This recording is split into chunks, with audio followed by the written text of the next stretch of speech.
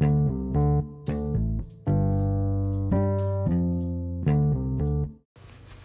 I was an Army chaplain, my soldiers asked me all kinds of questions about God, life, relationships, the Bible, and I answered them as best I could. They also called me Padre. Welcome to the Dear Padre podcast, where I try to take what's happening today and connect it with what we're learning in Holy Scripture together. And today, there's so much happening, so much in the world, and you know that better than I do. And it's really overwhelming at times. It's hard to take it all in. It's hard to hear it all. Hard to know what to do. Hard to make sense of information that comes at us that takes our emotions up and down. We are subjects to feelings that aren't always easy to handle. This has been a rough week for me. And I'm sitting here in Texas, imagining what it's like in Ukraine and other places of conflict around the world. Peace is the unnatural state of humanity in many ways. We are a species that thrives on war, lusts for war, longs for war, and violence, only to find that it takes so much from us. In the gospel lesson today, Jesus takes his three closest disciples, Peter, John, and James, up to the mountain to pray. I feel like this was a normal activity for them. Why go up on a mountain to pray? Well, you climb it. That's part of the journey. That's part of the pilgrimage. Where do you pray? Do you have to climb to get there? Jesus did that. And there he is transfigured. His appearance changes. His face changes. His clothes become dazzling white. And suddenly there's Moses and Elijah talking to him. And it says they appeared in glory as well. They are also clothed in light. And they are speaking of his exodus, which he is about to accomplish in Jerusalem. Now, Peter is sleepy, and James and John are sleepy, it says. So many events of the Gospels, life with Jesus, are done by tired people, happen to tired people. It seems like the natural state of spiritual growth is being tired and exhausted. This is the place where so much happens in the life of Jesus when his disciples are tired. Maybe life with Jesus is not as exciting and thrilling as we thought it would be. It's often quite tiring. And we are tired. And they are tired. And it's at this moment of sleepiness and waking up that they pronounce what should happen. That they should make 3 dwellings, one for Moses, one for Elijah, one for Jesus. And this is where the voice comes from heaven that says only Jesus will be worshipped, only Jesus will be tabernacled, will be commemorated on this day. But the sleepy disciples have a point. This is a big event. And they're talking about Jesus' Exodus. The Exodus event in the Old Testament, in the book of Exodus, is the deliverance from enslavement in Egypt. That Moses is sent to let my people go. He goes with Aaron, and they declare God's deliverance before it even happens. And they are delivered by the signs of the 10 plagues. And finally, Pharaoh lets them go and then goes back on his word and chases them down, and they are rescued through the waters of the Red Sea. And this Exodus event is celebrated in Passover all the way down through history, commemorating how God saved his people. This is the Exodus event, the crucifixion of Jesus Christ. This is the event that Jesus is talking about to Moses and Elijah. Moses and Elijah stand for a lot of things. They are symbols.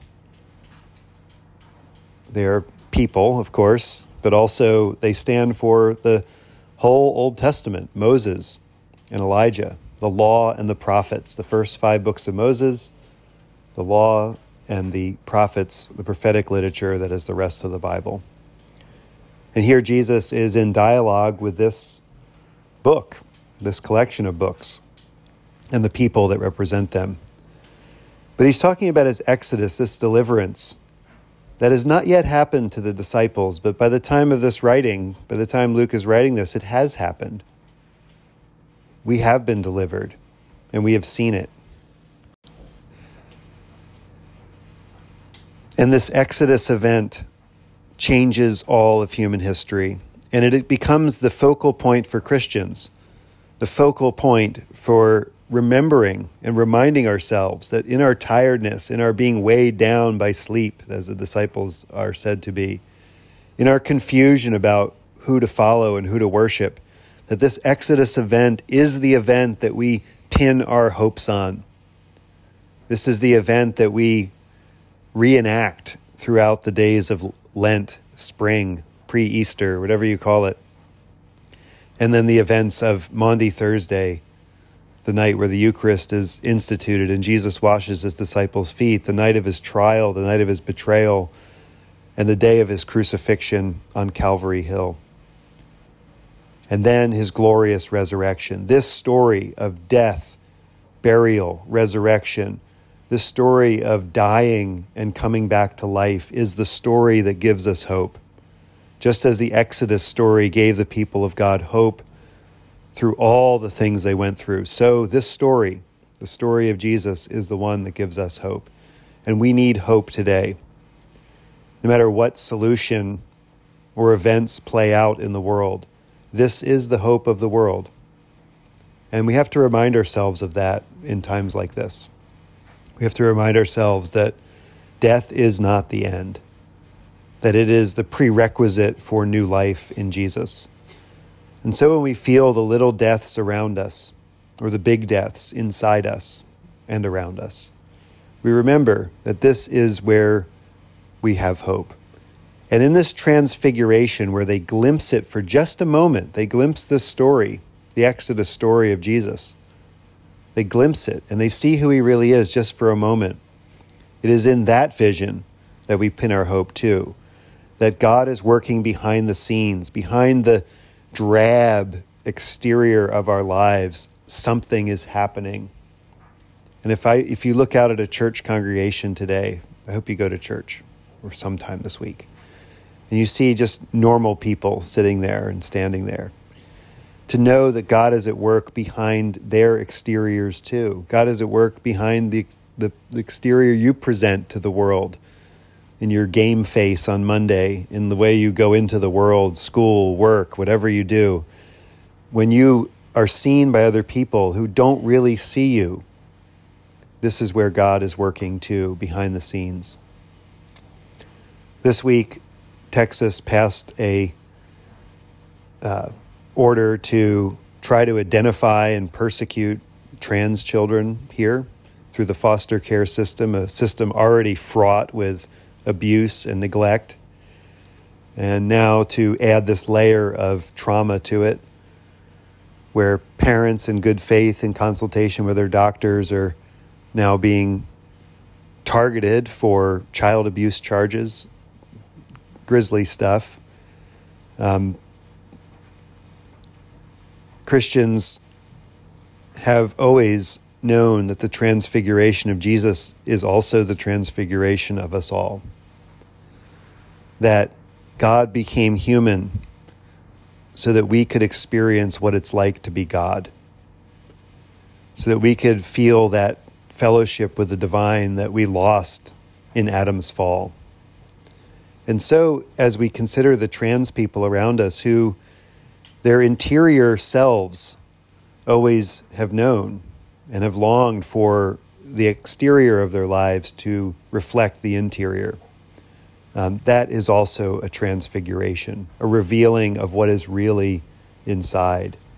And we ought to learn from our trans siblings. We ought to learn from them about how to reflect on the outside of our lives what is happening on the inside. because that is ultimately what Jesus has done.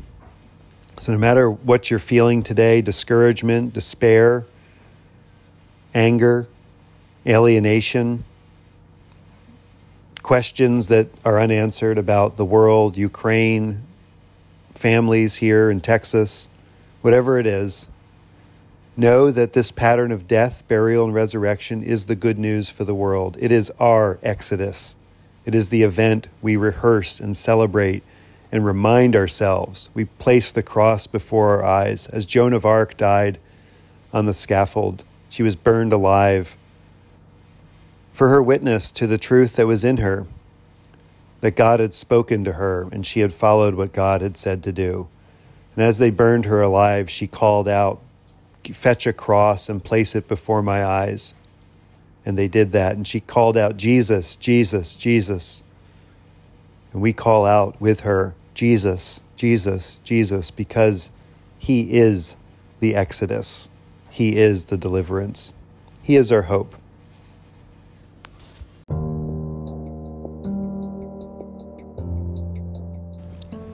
O God, who before the passion of your only begotten Son revealed his glory upon the holy mountain, grant to us that we, beholding by faith the light of his countenance, may be strengthened to bear our cross and be changed into his likeness from glory to glory. Through Jesus Christ our Lord, who lives and reigns with you in the Holy Spirit, one God, forever and ever. Amen.